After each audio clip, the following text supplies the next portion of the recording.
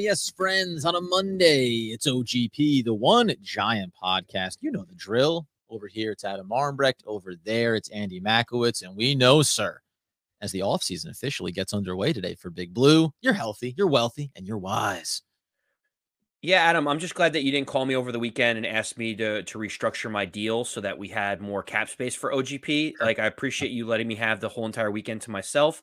I mean, I was very excited watching college basketball. I know 2 games back to back might be a little too much for you. I know you don't like college basketball, like too much of it. So hopefully tonight, the national championship game, just one game, 2 hour span. Hopefully that could capture your attention for a little bit. Great news. Great news. That did not affect me because I didn't watch a single second of it. And I'm guessing Duke won, right? You got to keep that magical thing happening. Is that the deal? I get, something special is going to happen. Dreams crushed. Or won or victory. Shout out to the women's. I saw the women's team got revenge in their national championship. I know that. Yep, South Carolina pulled off, the redemption season. I will say, not a college basketball podcast, but think about this: Coach K, considered one of the top, 3 greatest college coaches of all time. He lost his first ever game at Duke against UNC, lost his last game at Cameron Indoor Stadium against UNC, and the first time that they meet in the tournament in the Final Four, loses to UNC. If you're a UNC alum after this weekend, it doesn't even matter if you win the national championship game. You've got like that held over. Anyone that goes to Duke for like 30 years. Like, you could finish with no wins for the next decade and you still have that to hold on to, We're going to get right into this, but so they lost then. Duke lost. Okay. I was not Duke aware. Lost. I did not catch. I thought that was a bit. I thought we were in the middle of a bit and you're like, no, Duke. Yeah. Coach K is officially retired. Fantastic. He can stop dyeing his hair then.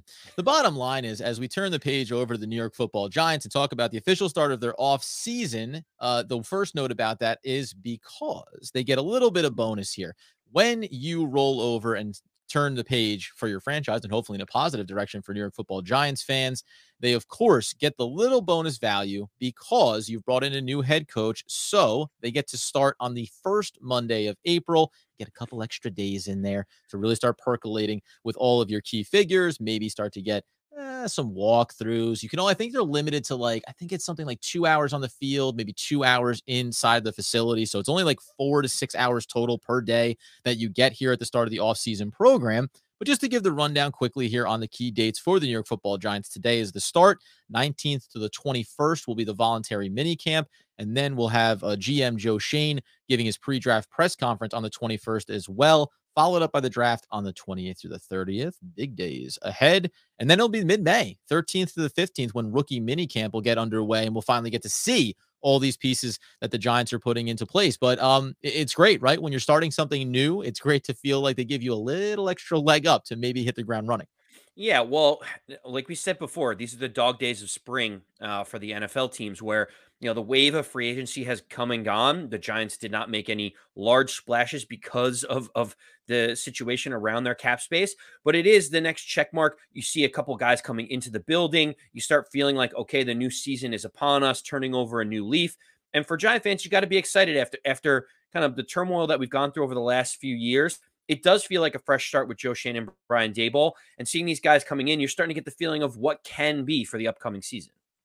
No, 100%. And with that, as the Giants try to have spring eternal, they go ahead and try to find a path here, as they only had just over north of $1 million of cap room. We know it's projected to be around $16 million that they're going to need to be able to sign all of the incoming rookie draft class, assuming they stay at 5 and 7 at the top. 2 big numbers are going to be there. Well, I'm a little curious, and we'll talk about as we lead up to the draft how much that could impact the decision-making of Joe Schoen and potential trade offers that come their way. But the first step was to restructure one Adoree Jackson. Per Field Yates over on Twitter, the Giants have converted $8.965 million of Adoree Jackson's contract into a signing bonus with avoidable year added on, creating just under $6 million in cap space. This is an important move, and as you and I were discussing pre-show, this is something that Joe Schoen, by and large, said he doesn't want to do, doesn't want to kick money down the road, doesn't want to get into restructuring and extending contracts beyond what they are currently billed in as, and that's specifically because he didn't set these contracts to start.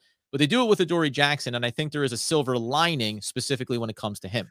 Yeah, I mean, listen, Joe Schoen said last resort, restructuring some of these big contracts, kicking the can down the road. It's what all Giant fans have maligned, Dave Gettleman for doing with a bunch of the different contracts before he left, which has put us in this cap situation to begin with. But this kind of does two things for us, Adam. One, it shows how much the cap situation is in dire straits for the Giants. This is literally the last thing that Joe Schoen wanted to do. So, but he had to do it because he needed to free up that almost $6 million because the Giants were last in the league in terms of available cap space. Now, next year, they're projected to have the third most. They're going to have almost $100 million.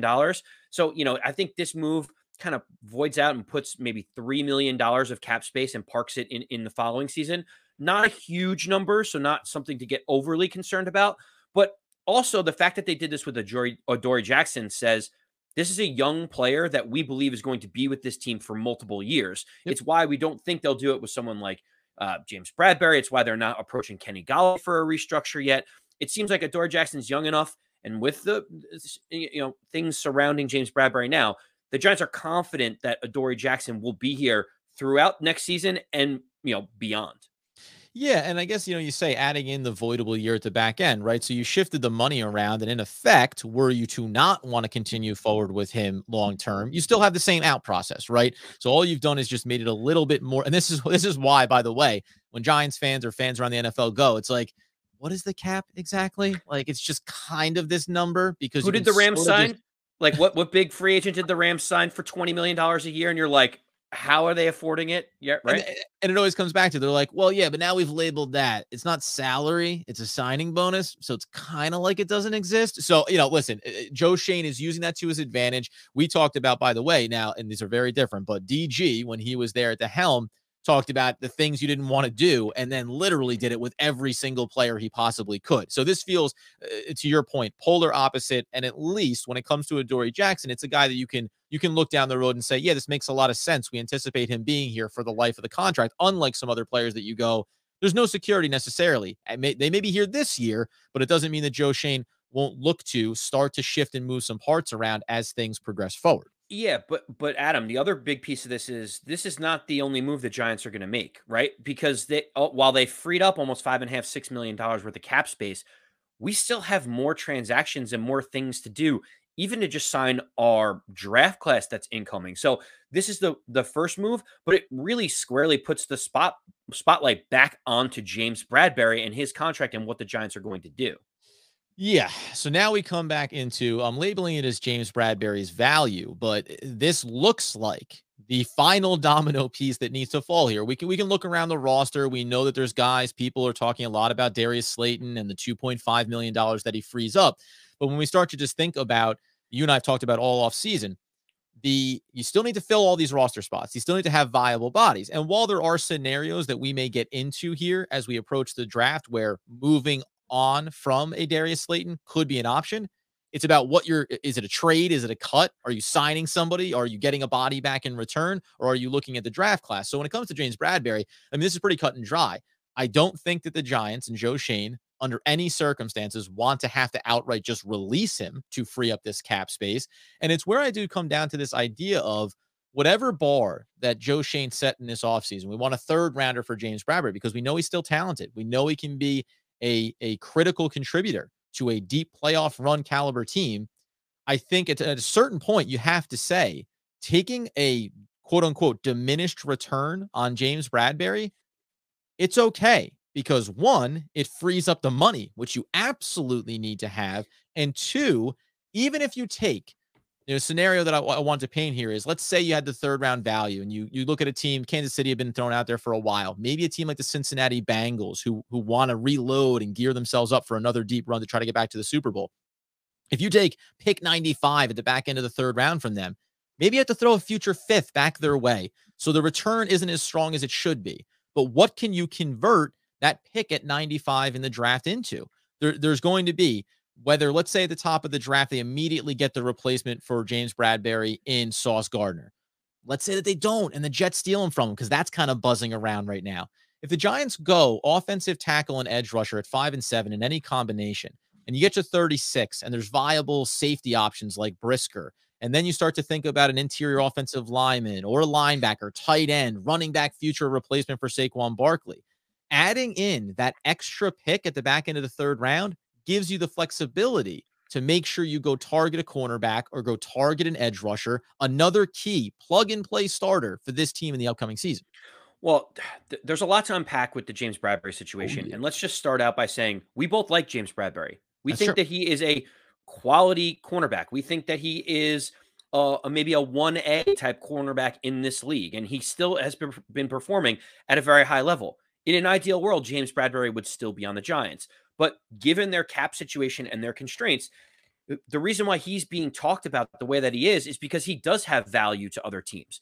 Now, when you talk about diminished value, look no further than, someone in the NFC East, the Dallas Cowboys. They had to free up cap space too because of the Ezekiel Elliott contract and other contracts that they've created. They had to trade their number one wide receiver, Amari Cooper, who's making almost $20 million a year. And what did they trade him for, Adam? They traded him for a 5th round pick.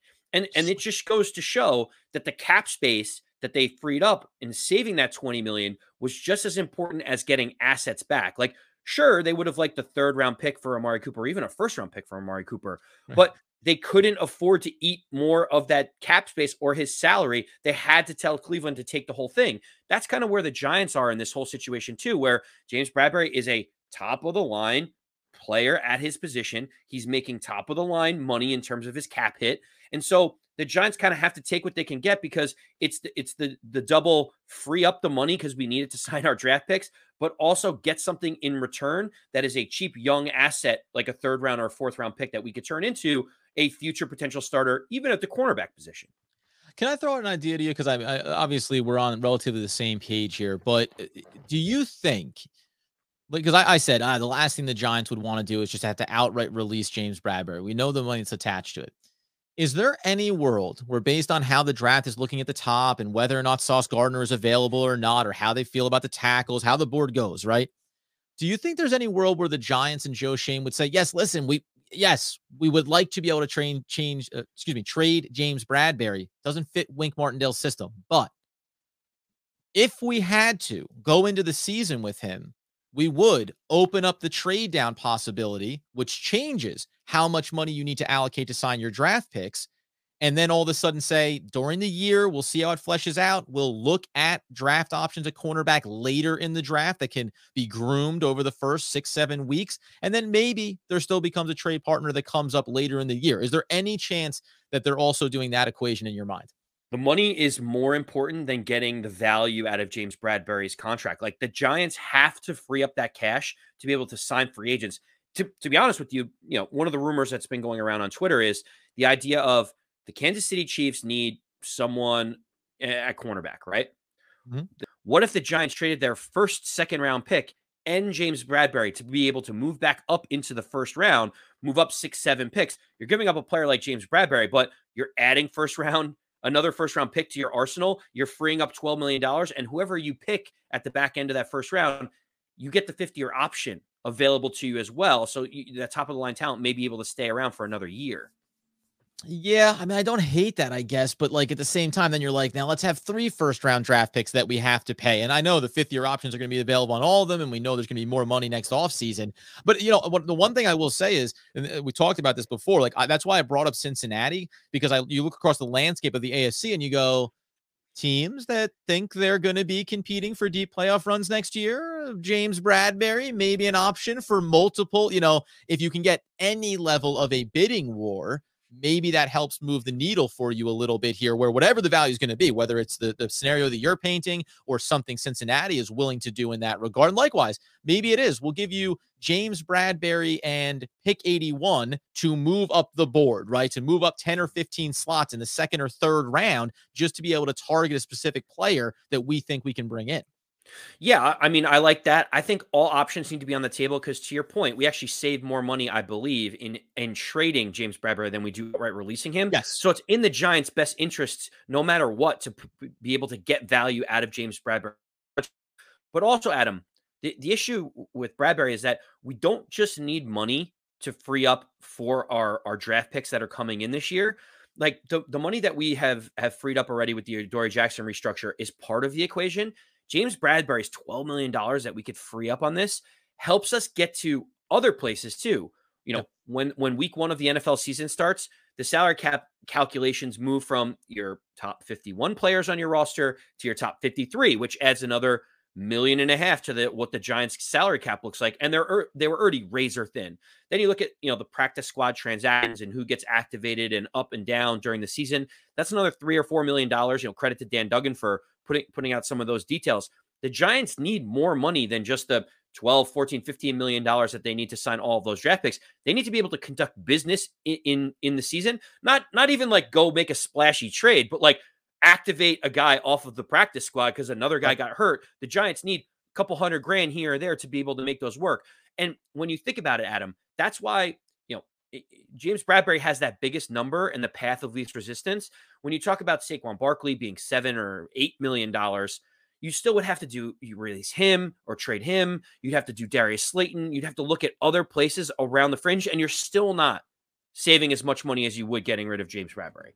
Well, and that's why, too, because you bring up a guy like Saquon Barkley, at least in this moment, and he was there at the offseason program, which is a good sign, good faith gesture, it looks like. But in this moment, we have to accept or be excited about, depending on your perspective, that Saquon Barkley is going to be on the roster at a minimum to start the season, right? That's what it looks like right now. Now, things can change between now and the draft and following it and what goes on over the course of the offseason, obviously. But if he's going to be there, then you immediately know, well, that's $7.2 million that we're not looking at as a viable space to clear. And all these conversations you and I have had, I keep going, there it is. It's $7.2 million. You could do that and release trade Darius Slayton. And there you go. You've manufactured the extra money that you need, and you could afford to wait or see what happens when it comes to James Bradbury. But interestingly enough, when we talk about Saquon Barkley and guys that showed up for the offseason program, worth noting that they said Saquon Barkley in the building. No word on James Bradbury. You kind of get that. A lot of rumors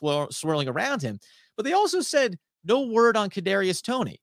And that immediately I went, huh? What do you mean no word on Kadarius Toney? Why do we need a word on Kadarius Toney? Should there be a word for Kadarius Toney, right? Exactly. Well, no, I thought it was supposed to be excited. We've heard the conversations talking about going to Kenny Golladay. Let me know what works for you. Talking to Kadarius Toney, what works for you? Like, I thought that this young player was right into the fold, and Joe Schoen had talked about having conversations with him and getting everybody on the same page. And for whatever we thought, some of the little injury concerns, and if he has a little bit of that star diva kind of mentality, it looked like that was kind of like very much just swept out the door with the new regime.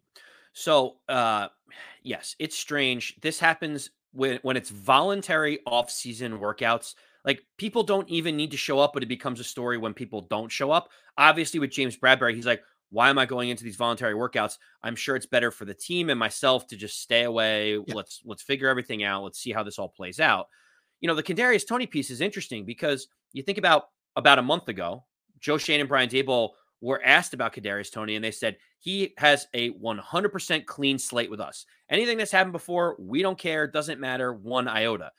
As you mentioned a week or two ago, you have Brian Daboll going to Kenny Golladay, and you have going to Kadarius Toney, looking at tape from Galladay's Lions days, looking at Kadarius Toney at Florida and the best ways that they used him, which was kind of a shot on Jason Garrett, being like, I can't use any of the tape from what we just saw because they clearly have no idea what's going on. What about all the recordings you have in the building? What recordings, guy? First of all, we don't even know that we were recording anything because technology was not a premium for us this past couple of years. You watch it with your eyes. You watch it with your eyes, not with the videotape, right? I watch it with my eyes, and then I remember it perfectly. Yeah, exactly. And so, you hear all this, and Brian Daboll's like, I want to figure out the best way to utilize you and Kenny. I want to get you guys out into space. I'm looking for creative ways to do it. I didn't know that this was even a thought of whether he was going to show up, which slightly concerns me that everyone's talking about will he or won't he show up. But also, like, does this mean that there is fences that needed to be mended between the Giants organization and Kadarius Toney? Well, yeah, I mean, fences mended. I don't think that that's necessarily the way that I look at it. I do look at it more as this is a young first-round wide receiver that, as talented as he may be, it's, again, this is like with everybody. It goes across the entire spectrum, right? How do you fit into our scheme? Do we think that you can be the focal piece of our offense? How do you pair with, in the short term, Daniel Jones, in the long term, whoever type of model quarterback we may want to bring in if Daniel Jones doesn't work out? And I'm trying to start to refer to it that way so that Giants fans appreciate that I'm willing to be invested in it. But it's also, remember, the cap number is also a part of this equation too. Kadarius Toney, while he only counts for, looks like, base salary of $1.2 million. You got a signing bonus of $1.8 million. I'm not saying that that's a large number for a young player, but it is still money on the books. And I think it rounds me into this speculative question. I'm just going to do this quickly here in two parts. The first one being just to think about the roster and the draft scenario and bring it back around to the top here and thinking about, could we potentially discuss the idea of moving on or shifting from James Bradberry and what it would look like. So let's just quickly say the Giants go tackle and edge rusher because Sauce Gardner isn't available. As you get up to the 36th pick in the second round, you're talking about, as I said before, Jaquan Brisker out of Penn State, the safety. Roger McCreary, cornerback, not necessarily. Have my eye on a guy like Kyler Gordon, average draft in the 50s. You talk about a safety like Kirby Joseph, around 70. The point being, it's like, if you see a value at safety or at corner, how are you going to fill the other need? This is where the extra pick comes into play. And you can even throw in a cornerback like Martin Emerson, who maybe projects to be a safety. He's going mid-70s. And then you get into the Nick Crosses of the world in Maryland in the late 80s. And then interior offensive linemen like Luke Fortner, like a Cole Strange. All these guys are like 50 to 80, kind of 80, 90 range. And the Giants being able to grab the extra asset means you don't have to, one, reach or miss out on filling another key need.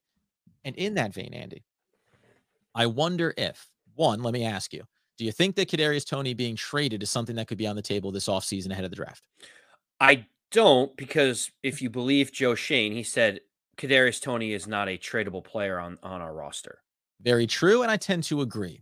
But do you think that as the Giants look at their wide receiver core, and we know that maybe Kenny Golladay isn't going anywhere right now, but we don't think he's a part of the long-term future, there has been a wide receiver out there and a team that is looking to turn some things over. Final year of his contract, low, under $4 million cap hit, Giants with money on the horizon. I'll even paint the picture with your boy, Daniel Jones, having success this year. Would you be interested in trading potentially an asset, a player, maybe a high draft pick to bring in one DK Metcalf out of Seattle, knowing that you could then say we have Kadarius Toney and DK Metcalf going forward with Daniel Jones next year? Wow. Well, bang, bang, boom. I mean, Adam, you're really going there. All right. So against the grain for myself, by the way, because I'm a rebuild guy. I'm gonna get things under control here, but it's just DK Metcalf has proven to obviously be an elite stud player. And if you look across the entire wide receiving core for the Giants, you can go through the draft. We know that.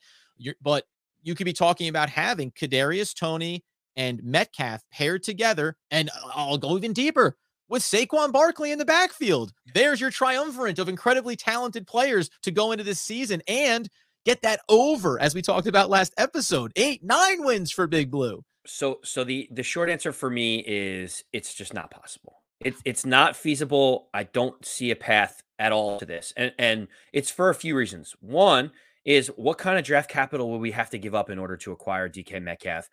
Two, DK Metcalf is in the final year of his deal. He's looking for a big contract. Three is the wide receiver market. It hasn't changed since last year when we signed Kenny Golladay. We spent $19 million a year on Kenny Golladay. We're like, oh my goodness, like what an overpay. This is insane. By like the start of this year, Kenny Golladay is going to have like the 13th, 14th highest salary at the wide receiver position, when we thought he had the highest before. Wide receivers are now commanding $30 million, $28 million, $25 million in the free agent market. So what you'd be saying is we're giving up high draft assets to be able to bring in DK Metcalf, knowing that we might have to spend $30 million and have $30 million allocated to him and $19 million allocated to Kenny Golladay, while we still believe in Kadarius Toney, who would be number 3 in terms of needing to get paid in the wide receiver room. So for me, Adam, I actually think, we talked about Kadarius Toney not being a tradable asset. I honestly think that there's a better chance that Kadarius Toney gets traded for a first round pick in this upcoming draft than I do DK Metcalf coming to New York. Oh yeah, sure. I guess yeah, in the hierarchy spectrum. But again, now let me just really look. Let's dance with the devil a little bit here. Remember, let's say that you're sending back the big money of Kenny Golladay to Seattle in the salary dump. Let's say that you're packaging him. Maybe it's the 36th pick along with Kenny Golladay going to Seattle to bring back in a DK Metcalf. Maybe you are trading the 7th overall pick at the top of the draft, but you're eliminating the $6 or $7 million that you have earmarked for that position. So now next year when you sign that contract, remember, yeah, it's 30 million for DK on a big deal, but it's really only 24 when you factor in the finagling of the money, not to mention just on an apples to apples basis that we have a little bit of fun here. Not to mention though, Kenny Golladay at 27, 28, 29 years old with injuries is a far cry different than 24-year-old, going to be 25-year-old DK Metcalf, stud, elite number one receiver. I tend to agree with you, but it is interesting, right? Like it's a curious process. And I'll tie it back to what I mentioned there. We said last episode, when you start to see, because we've talked about this and we're going to get into it following the draft when we get a real sense of where this team is. When you see over-unders getting set at 7.5, 8, and you start talking about the Giants could possibly be going above 500, this is where the mentality changes a little bit about what are you willing to do this year? What do you want to bring into this roster? If you think, we talked about it when we mentioned about like Miami having the new head coach. Well, they want to go all in, right? They want the big value of making the playoffs with their new head coach and Tua and everything else there. If the Giants are marginally away from accomplishing that in Daboll's rookie head coaching season and in Joe Schoen's first year as the GM, maybe there is things that within reason they would be willing to do, while I tend to think that going out and pursuing a wide receiver is not going to be one of them. But it would be interesting to see how far they're willing to go, maybe to improve those chances. Well, Adam, I will say this. At the end of the day, there are a few moves that need to happen between now and week 1 of the NFL season starting, but Sure. more between now and when the Giants are on the clock with the 5th pick in the draft. And while the first thing is we have to get some clarity on James Bradberry. I think that there's a 99.9% chance that he is not on this roster week 1. We got to get Kadarius Toney inside the building so that we can actually see him working out with the Giants so that we can kind of rest a little bit easier on that front. Sure. And the last thing is we got to understand and see what's going to be happening with that 5th and 7th pick. Are the Giants going to stick and stand pat there? Are they going to move back? What are the Giants going to do, especially given this cap situation? Moving on from the 7th pick and taking a first rounder the following year seems to be the whispers of what everyone keeps talking about. And all of these decisions are going to be happening in the next, 30 days? Yeah, pushing off the spending, right? Pushing off that cap hit another year when you have the money makes a lot of sense. And the question will just come down to, and maybe it's very obvious, right? Give me an offensive lineman this year, and then we'll prepare for next year and maybe a new franchise quarterback if things don't work out with Daniel Jones. Maybe just another elite talent. Maybe this start of Joe Schoen every single year being able to be like, I'm willing to trade out. Why don't you give me an asset at the top of next year's draft? I'm willing to trade out. And really, doing the things that we always compliment teams like the 49ers, like the New England Patriots, right? Making shrewd moves in the short term so that you always have long-term viability for success. Bonus end of the day, buddy. How does it feel to get taken out in the championship of the Locked On Nets Fantasy Basketball League? Oh, it was brutal. Adam defeated me. He won by like 15 points. I accidentally left an injured point guard in the starting lineup yesterday. Shame on me. I was prepared. By the way, credit to you. I'm not even going to throw you under the bus because I was ready to say, DeJounte Murray, he was out for a couple of games for me at the end of the stretch here. That was my built-in excuse was ready, so I will not befall you for using the same tactic here. It was a heck of a run, but we all knew it was this guy all day long, 8 days a week, 365. My friends, we will see what other information comes out around James Bradberry, any news as we work our way through the offseason program. The next big step is Daniel Jones information, right? Is he moving around? Is he turning his head from side to side with fluidity, indicating that the neck is going to be okay? We'll update all that information. You can follow us over on YouTube, subscribe to the channel, hit that like button, get the podcast wherever you get those needs fulfilled. And as always, ever more as the New York Football Giants offseason gets underway, Andy Makowitz wants, needs, and nay, demands the people know. As always, let's go Big Blue.